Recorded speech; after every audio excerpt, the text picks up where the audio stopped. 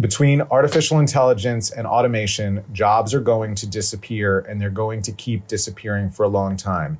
Yes, there will be new jobs. There is churn, but not at equal proportions. There will not be employment for everyone. We need to decide, how are we going to keep people out of poverty when there's not enough work for everyone? And what will people do with their time, talent, and energy when they don't have traditional employment in the way that we think about it now?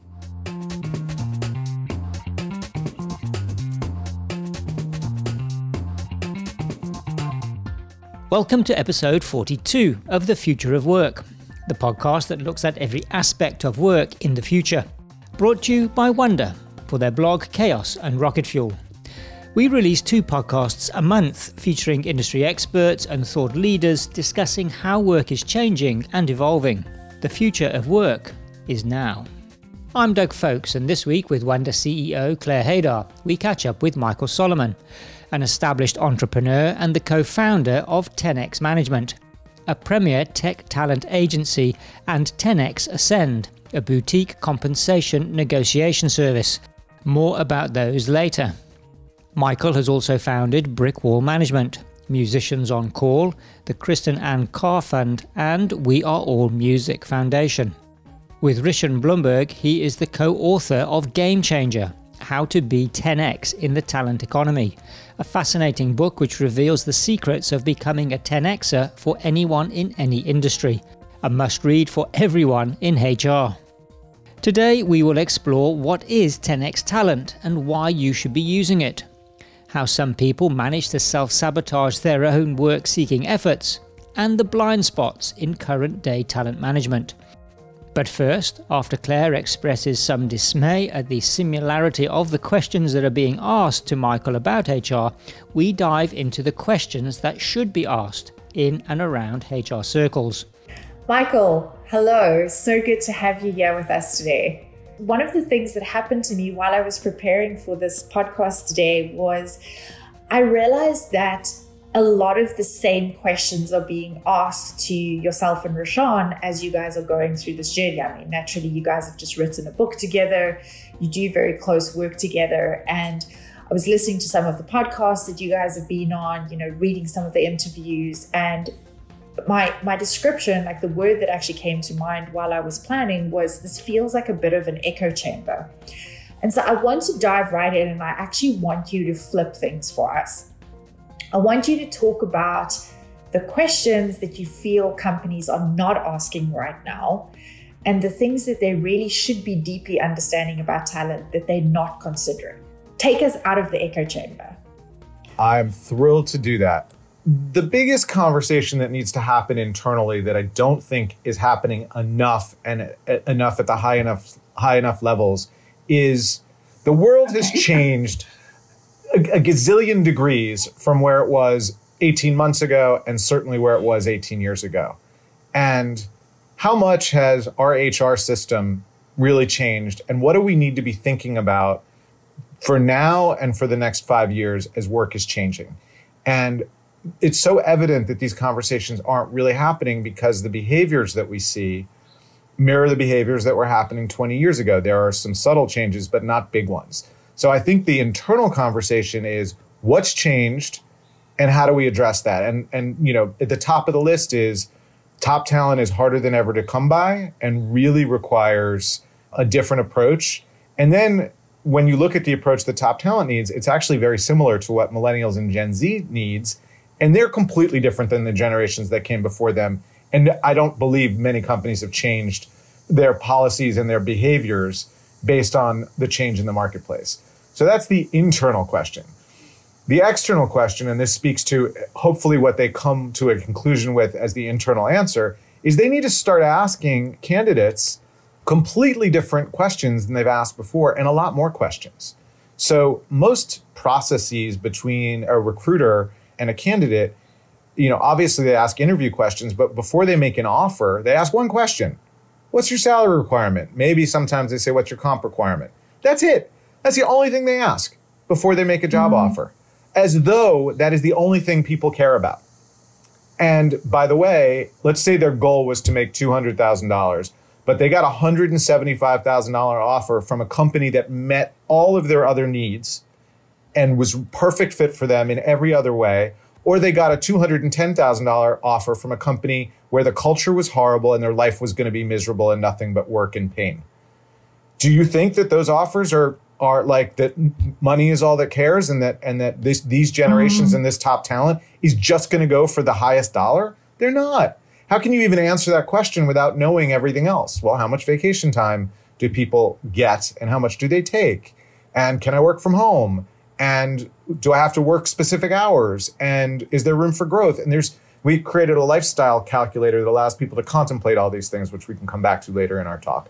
Okay, hang on a minute there. I actually want you to go into that right now. Okay, so you said something very interesting there. You said we should be asking more questions and different questions. So fully agree with you that the major question tends to be around that comp offer.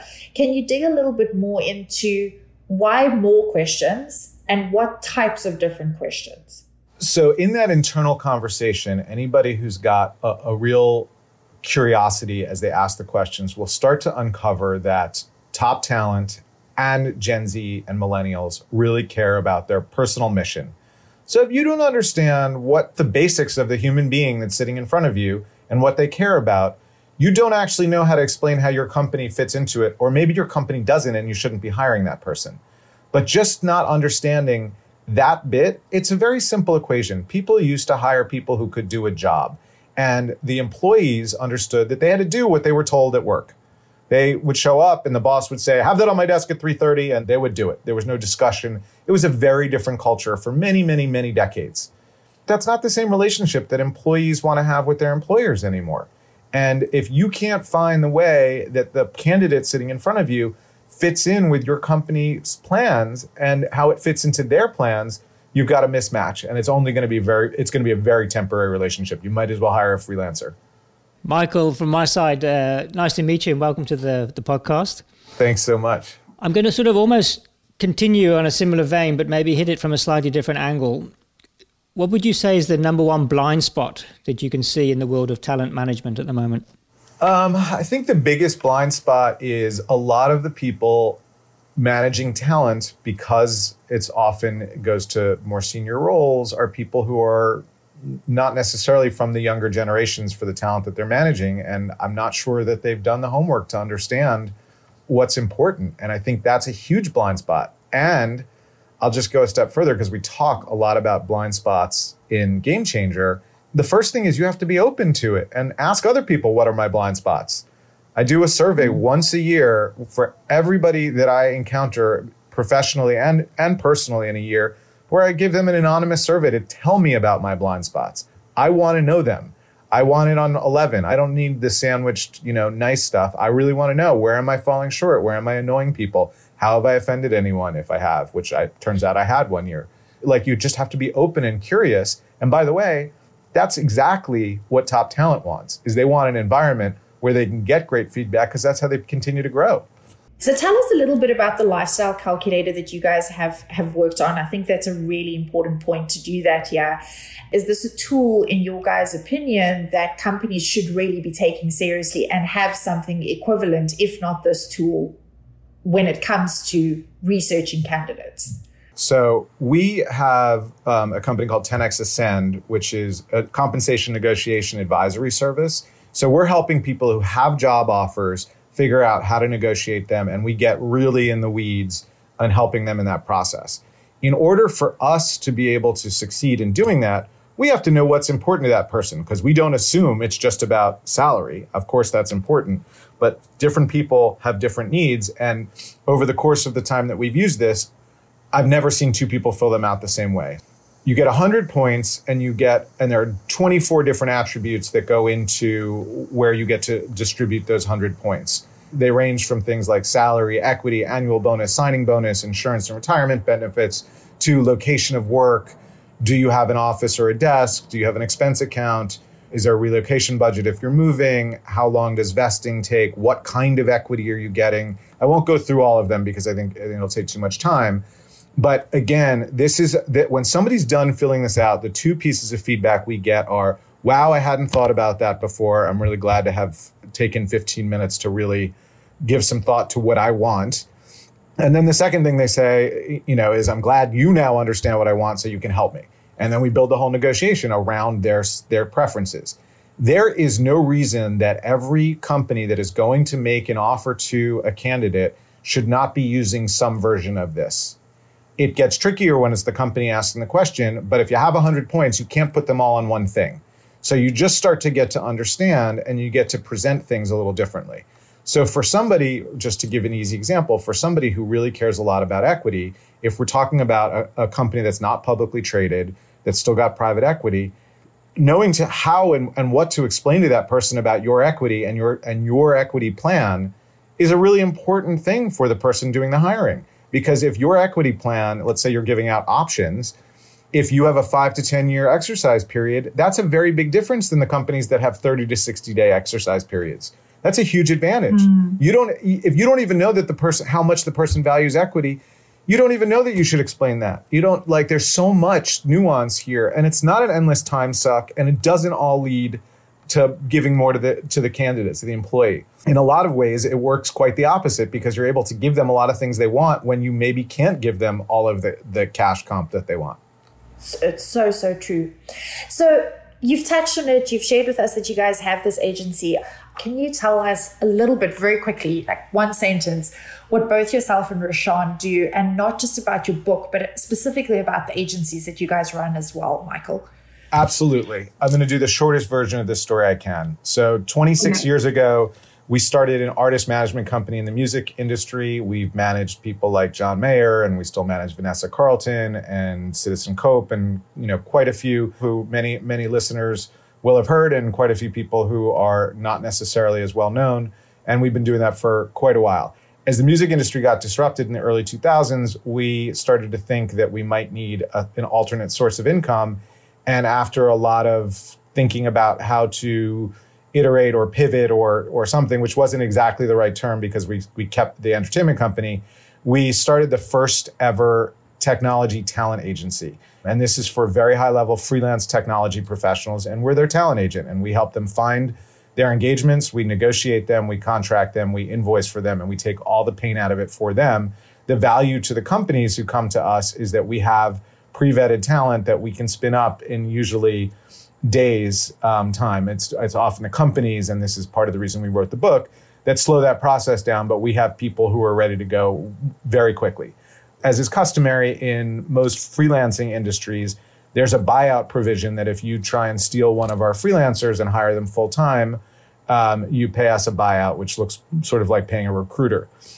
Because that would be happening 2, 3, 4 times a year, our tech clients, the tech talent, would ask us to help negotiate those offers if they fell in love with the company. And that's where we sort of built our muscles for negotiating full-time job offers, and then realized that there was an opportunity for a standalone service. So 10X Management is the freelancer talent agency, and then 10X Ascend, which was the most recent addition, is the negotiation service. I'm just going to take a short break to mention our sponsors, Wonder and Pattern. At Wonder, they teach you how to work smarter using tools that enhance collaboration and identify unnecessary barriers, breaking legacy behaviors before they destroy your team's professional productivity and personal health. Pattern is their new product that identifies trends across multiple platforms: email, calendars, tasks, video conferencing, workflow management, and it combines them to help each team member learn and grow as individuals, as leaders, and in comparison to their peers in the marketplace overall. You can check them both out at wonder.com. That's WNDYR.com. And lastly, just before we rejoin Claire and Michael, if you are finding this podcast of value, please follow us on your platform of choice. Remember, we have new content published twice a month. I know this is a bit of a controversial question that I'm asking here, but I'm curious because I'd love to unpack with you whether you and Rashawn think that this is potentially a natural consequence of a globally connected world, that this type of elitism is going to come into the workforce, okay? Or do you think that this is something that long-term is going to cause problems for many while creating opportunities for a few select people? Wow, that's a big question. So yes, what we do is inherently elitist, and I don't want to dance around that. We are providing services to, the best in class people who are highly in demand. The reason that we can exist is because there's a supply and demand imbalance. So I think let's sort of call that what it is. I do think that there's room, and we talk a lot about this in Game Changer, for the kind of services we provide to exist in many fields for many people, not just where the supply and demand imbalance is crazy, but where there is a supply and demand imbalance. And I've seen so much opportunity for, professionals who are good at the business side of things or good at the negotiation side of things to help people who aren't. I mean, it's that simple. And everybody has to be willing to recognize what their strengths and weaknesses are. To answer your bigger macroeconomic global question, I think what we're seeing, and this is really hard to talk about, and it's a big topic of interest for me. We've put a website out on this topic. I got to know Andrew Yang before he ran for president on this topic, is the fact that between artificial intelligence and automation, jobs are going to disappear, and they're going to keep disappearing for a long time. Yes, there will be new jobs. There is churn. There's jobs that are going away and new jobs that are being created, but not at equal proportions. There will be far fewer jobs. There will not be employment for everyone. And as a society, we need to decide two things. How are we going to keep people out of poverty when there's not enough work for everyone? And the second one is, what will people do with their time, talent, and energy when they don't have traditional employment in the way that we think about it now? We built a website called The Day After Labor, which is trying to just educate people about what we're seeing. There's a lot of smart people, very smart people, who think this is just like the Industrial Revolution and the Agricultural Revolution, and that this is just churn. Jobs are going to disappear, but new ones are going to be created in somewhat equal proportions. I am not of that school. You saw this trend actually even starting to happen in the Industrial Revolution. So one of the very practical examples that I very often share with companies when we're working with them is, if you just look at Mercedes as an example of this, they lost thousands and thousands of people on the actual production lines. And yes, their design department went from 4 people to 8,000 people, but that shift from 4 to 8,000 did not equal the shift of the people who were replaced by robots on the factory floors. If that was happening in the Industrial Revolution already, absolutely yes to what you've just shared. This is a problem. As you say, we're literally putting the wheels of motion for poverty into motion. The other side of the seesaw is all of these people that are actually highly qualified, highly skilled people. What are they going to be doing? 2 major questions that we need to be asking. Do you believe that this is a model that you guys are going to be able to capitalize on, but that you see the trend being that a lot of current recruitment and people representative agencies are going to have to adopt because things are going to become more elitist and more competitive? The bad news is, yes, I think this is going to continue to go in this direction. And I think that what hasn't really been written about the gig economy is that the gig economy is not a fixed state of being. The gig economy is essentially a rest area on the highway between the employed world we lived in and the unemployed world of the future. And I say that the easiest way, the biggest example for the gig economy is sort of rideshare drivers. Like it was the perfect thing for people to fill in when they needed time. It works really well. And it's helping a lot of people who lost other jobs be able to make money quickly. The problem is, as soon as we have autonomous vehicles, those jobs are gone again. And those people are then moving. Maybe there'll be something else in the gig economy for them to move into, but a lot of them will be displaced. And then they're just going to be in the unemployable or unemployed category. And so I think that we are absolutely moving in that direction for sure. The good news is that the top talent, the top tech talent that we talk about and that we work with, one of the great traits about that group of people, and one of the ways that we identify 10Xers, is people who love hard problems to solve, and really, like, the harder the problem, the more excited they get. And the problems that we're talking about are really, really hard problems. So while, yes, this sort of elite are going to continue to have incredible job opportunities and they're going to continue to make more money and it's going to be great for them, many of them are actually really focused on what to do about these issues. And I believe, because these are some of the best and brightest people in the world, that they're going to start to figure out at least partial solutions, if not real solutions. Michael, in these podcasts, Claire is forever digging deeper down the rabbit hole, and I'd just like to pull back and try and simplify things sometimes. So in a nutshell, what is the difference between 10x talent and average talent? If I'm recruiting, what are the differences? I love working with the 10x talent that we work with, not just because they're smart, but what they bring to the table is, and this is obviously a gross generalization, but this is really how we look for and look at talent. They're obviously very smart and very capable and skilled. There's a lot of people who have those two things that don't go on with the rest of this list, which is they have a really high EQ. So they're not just smart, but they can communicate their intelligence in ways to help other people in the room understand their ideas. They love solving big problems. They are lifelong learners. So whatever skills they have a good sense will not carry them through the rest of their lives. And they are continuing to learn new things. And not just because they're going to need them for work, but they're curious. They're curious about everything. So most of the people that we work with, not only do they code, however many software languages that they do, but they speak other languages, they play music, they do outdoor activities. This is a typical profile. They're very passionate and engaged people.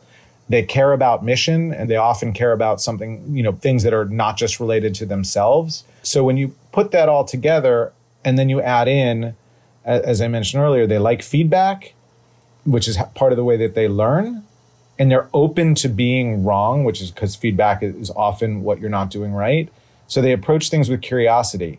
When you put that all together, what you've got is this incredibly powerful human being that is capable in so many different directions.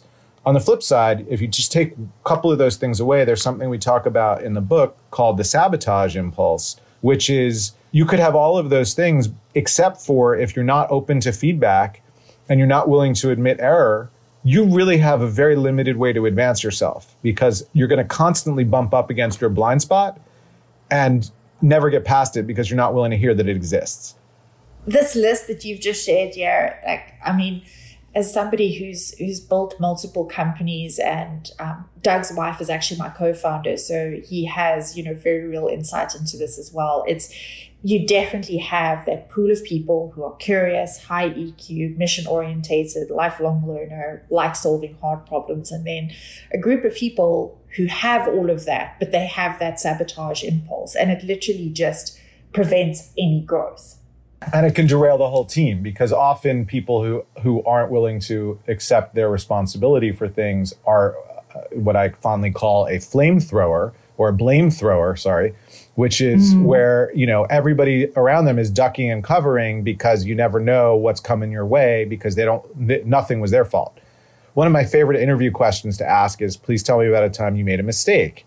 And of course, I don't care at all about what the mistake was. I just, half the people tell me about a mistake and what they learned from it, and that's great, and how they took responsibility for it. And then other people tell me about a mistake that they start out saying they made, and by the time they're done, they really explain how it wasn't their fault at all. You can tell which one moves forward in the process and which one does not. How do you, in an interview, test for that sabotage impulse? Is that the question that you're using to test for that?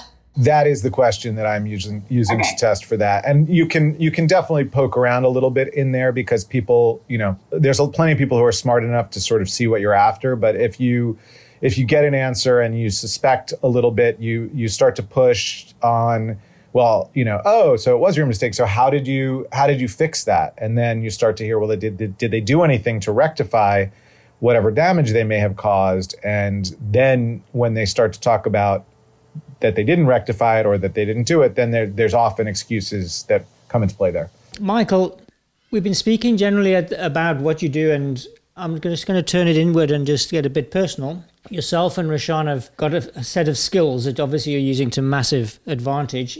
Some of those skills will be overlapping. What makes it difficult for others to compete with you guys? That's a really interesting question. And since we started 10X Management, which is almost a decade ago, there's been an enormous, there were people who were sitting in our space before, not with the same approach that we had.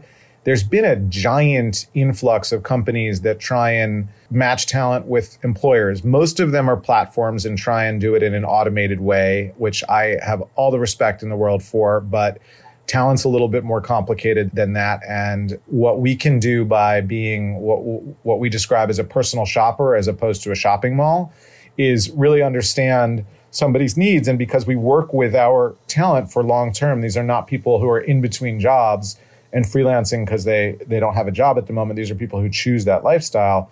We get to know them. So we can really identify in many instances, not just who has the right skills, but who has the right interest and the right experience to be able to take on a project. That's not to say that some of those platforms don't offer you a similar capability, but it's a lot more work on the employer side, on the company side, who's trying to bring somebody on. The other factor is we have a very highly curated group of people. So, there's no guarantees. I'm not going to say we've never had a problem on an engagement because that would be foolish, but it's much less let the buyer beware. And the last thing I'll say is we're really there if there is a problem to try and resolve it. At least you get the sense that we look for people who don't try and run from problems, but we are also people who like to face problems head on. I was just thinking there as you were talking about getting to know people and placing them. Have things got easier with the change to much more remote working in your experience, now that people can work anywhere and do work anywhere? Yes. 18 months or 2 years ago when the pandemic started, we probably had 60 to 70% of our business that was remote, but there were a lot of companies that would not accept that. And we have examples in the book and we have examples in life of people who really lost out on working with somebody fantastic because in their head, they needed to see that person's fingers on a keyboard. Even though they didn't know how to write or read code, somehow having them in the office meant something to them. And it's sad. And actually, one of the reasons we wrote the book was to sort of help move HR and leadership at companies in the right directions to be able to work with these kinds of people. And I'll come back to that in 1 second. But the pandemic really shifted the needle on that, which is wonderful. That particular element has moved rapidly in the right direction. There's still issues where, asynchronous work, a company wants it done during business hours, even though there's not any communication that's happening and we don't quite understand if this person does their best work between 6 p.m. and 2 a.m., why you want them working between 10 and 6 p.m. Just doesn't make sense to me. If you need them for a call, of course they need to be available. I'm not saying the whole world should bend to them, but so much of this is about allowing people to do their best work in the ways that they're going to deliver the best results for you. And there's lots of issues in a physical location that come up that are terrible for software engineers and designers. Getting tapped on the shoulder when you're in a flow state, it takes a while to get into that state. And now you're working at peak performance and somebody taps you on the shoulder with something benign, but it might take you an hour or two to get back to that state. That's not good for the employer. That's not good, efficient. Michael, I want to ask a personal question of you along this exact topic is, what comes after Labor Day for you and Rashawn? What would I term it? Becoming extinct in terms of what you guys do and then having to evolve towards a different state? The good news is I don't see being replaced by an algorithm for what we're doing. It's not impossible. I mean, I even have penciled out some ideas about what a negotiation machine would look like, an actual algorithm that would create, and it wasn't just for what we do, but create a way of negotiating between two parties that's kind of interesting. I haven't pushed past just the initial thinking about it, but I don't think we're going anywhere. I think that there's too much nuance and too many variables in the kind of deals that we work on.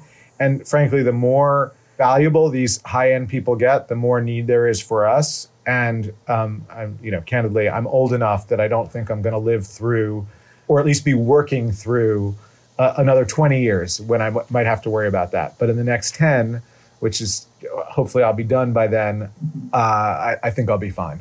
But that doesn't mean that I'm not putting time and energy into the problem, because I think this problem about what people do in the future is massive. And I really wish that we could create a national think tank to approach this problem with the level of seriousness that it's needed, and that companies would lend their best talent, because it's very hard for the government to get amazing talent. They do in some sectors where they really lend themselves to it, but there's so many places where government can't hire the greatest people. And if there was a public-private partnership to approach this issue, I think it would be great. But the bottom line is, for most people, this topic of job loss in the future is not ranking as a top problem yet. And that's really what I'm focused on is people, before the planet burns us to death, we're going to have another problem that's, sort of as big. It's not as big in that it doesn't affect every single human being the way that climate change does, but it's pretty big and it's going to really affect everybody.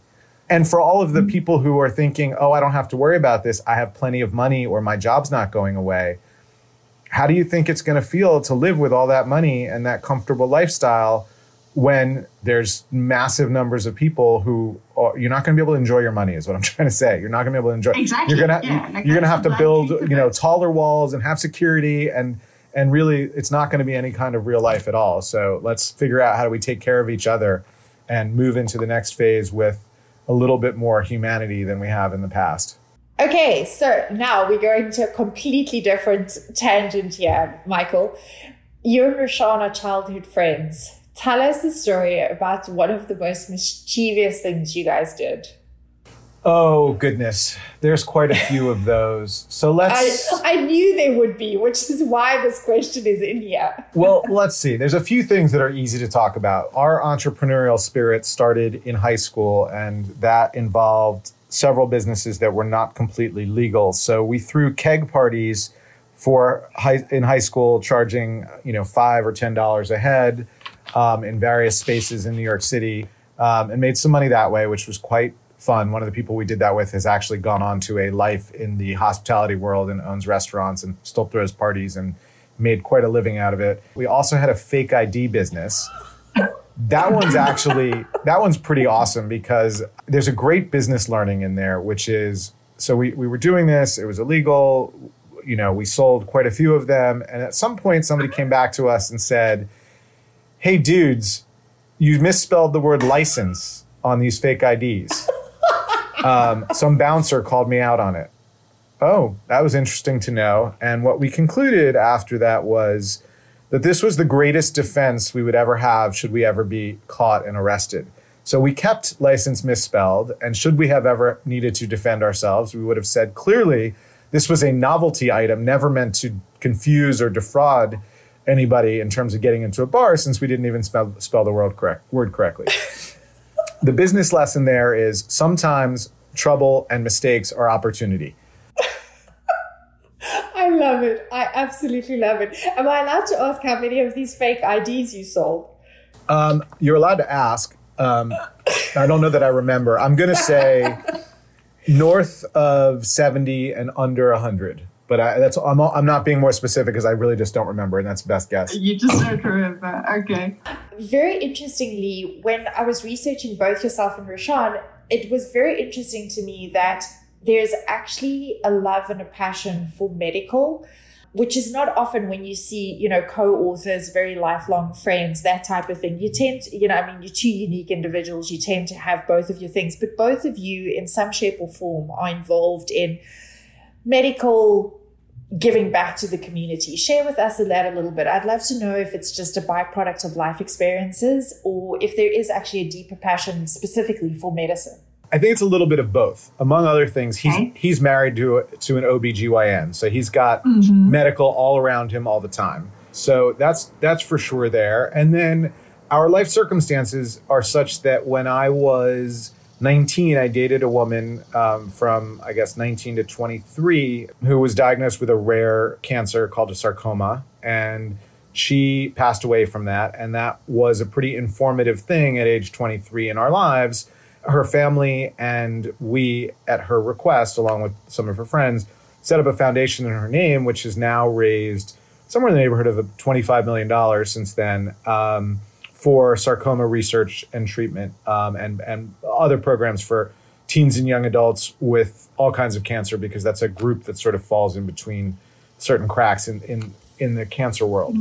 So that was a personal experience. From that, I have ended up founding two additional organizations, one 21 years ago, which is called Musicians on Call, that's now the largest provider of music to healthcare facilities definitely in the United States, probably in the world, and growing really well. And I often have referred to that as my first child because it was before I had kids.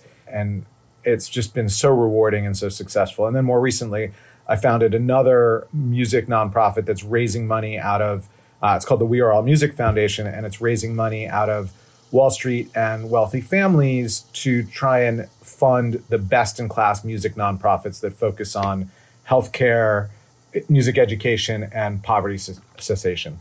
Michael, we're definitely coming towards the end, unbelievably, of our time together. And it's quite interesting that you just started to talk about music. And the last question that I've got is really about where it all started. And the question I've been dying to ask for the whole conversation, because it's something that I'm very passionate about, having grown up in the UK in the 1980s and listening to all that amazing 1980s UK pop music. My question is why music? What got you into music? Maybe you could give us a couple of examples of some sort of strokes of luck or circumstances that got you and music together. I think if I'm really honest, being a teenager growing up in New York, we were exposed to children of a lot of music industry professionals. So I think we got to see that there was an industry behind the music that we loved at a pretty early age, and even get a little bit of a sense of what that industry looked like. And then the young woman I described who died in 93 was, her mother is one of Springsteen's co-managers, and her father is a Springsteen biographer. So I was instantly sort of indoctrinated into the Springsteen world. And we talk a lot about this in the book because we interview both Barbara Carr, who's the woman I'm referring to, as well as Jon Landau, as well, in addition to a couple of other notable music impresarios and managers. And we talk about Bruce as sort of the first 10Xer we saw. 10Xers are not unique to talent, and not just Bruce, but everybody around him was a 10Xer. And part of what made Bruce a 10Xer was that he had surrounded himself with all people who were amazing. And it was really, that was such an informative moment. And then the other aspects of music is, as a 18 to 20-year-old kid figuring out what I wanted to do with my life, the idea that I could keep wearing jeans, keep late hours, go to clubs, that was all great lifestyle choices. And one of the nice things about the arc of our career is that as we sort of reached our 40s, when that was starting to get older and not as appealing, the jeans were always appealing, but the going out every night became less appealing. We pivoted into having this secondary business that didn't require that. So I feel like we had the best of all worlds, and the timing, at least as far as it relates to that, worked out quite well. Michael, we're coming to the end of the interview. I definitely think I could have a much longer conversation with you over dinner with some good music. But what I'd like to end on is your and Rashawn's book. And one of the things I'd like to ask you, just to kind of really pique the interest of everybody listening to this, is tell us what some of the reactions are from your readers that have surprised both of you the most. The things that people have taken away are largely what we hoped they would take away, but there's been a few interesting reactions that were a little bit less on the HR realization and a little bit more about the realization, which we've already discussed on this, about the future of work and what that looks like for humanity. And, for those, I don't want to plug another book while I'm in the midst of plugging my book, but Andrew's Yang book called The War on Normal People is a must read. If anything that you heard about the future of work and the disappearance of jobs resonated, definitely check out the website I mentioned, The Day After Labor, and check out Andrew's book. Back to our book. I think the biggest surprise was people who really had no idea about that. And even though it's a very small part of this book, it's really mentioned to give context to everything we're talking about. It was shocking to me how many people just sort of had no idea that this is really on the horizon and near-term horizon. The statistics, the projections from everybody, ranging from Oxford to PricewaterhouseCoopers to, all kinds of credible sources are horribly devastating. I fully agree with you. Yeah, it is. It really is something that we as a company and myself as an individual are deeply passionate about. It's a big issue. And on the flip side of this, I serve on the board of UNICEF, one of their regional boards here in the US. And so naturally, we're looking at it through the numbers that impact children because it's UNICEF. And it really is devastating. It is something that the world really should be paying more attention to. It's happening. It's happening. It's happening. And unfortunately, the unemployment numbers don't always reflect it, because the way our unemployment system works, people who gave up on looking for a job are no longer considered unemployed, even though they are. Yeah. Like they just couldn't find anything, so they stopped. Michael, thank you so much for being here with us today. It's honestly, it's been a great conversation. I came into it knowing that I was going to learn a ton from you, and I did. And really looking forward to working with Doug on, the production of this one and getting it out there into the world. Totally my pleasure, and I'd be happy to do it on any topic that I know anything about anytime. I really enjoyed it. Well, I'm sure we could find more to ask Michael. Such a knowledge and experience base for all topics HR. We hope that you've enjoyed this podcast. If you have, we would appreciate that you follow us on your preferred platform and share with your friends and colleagues.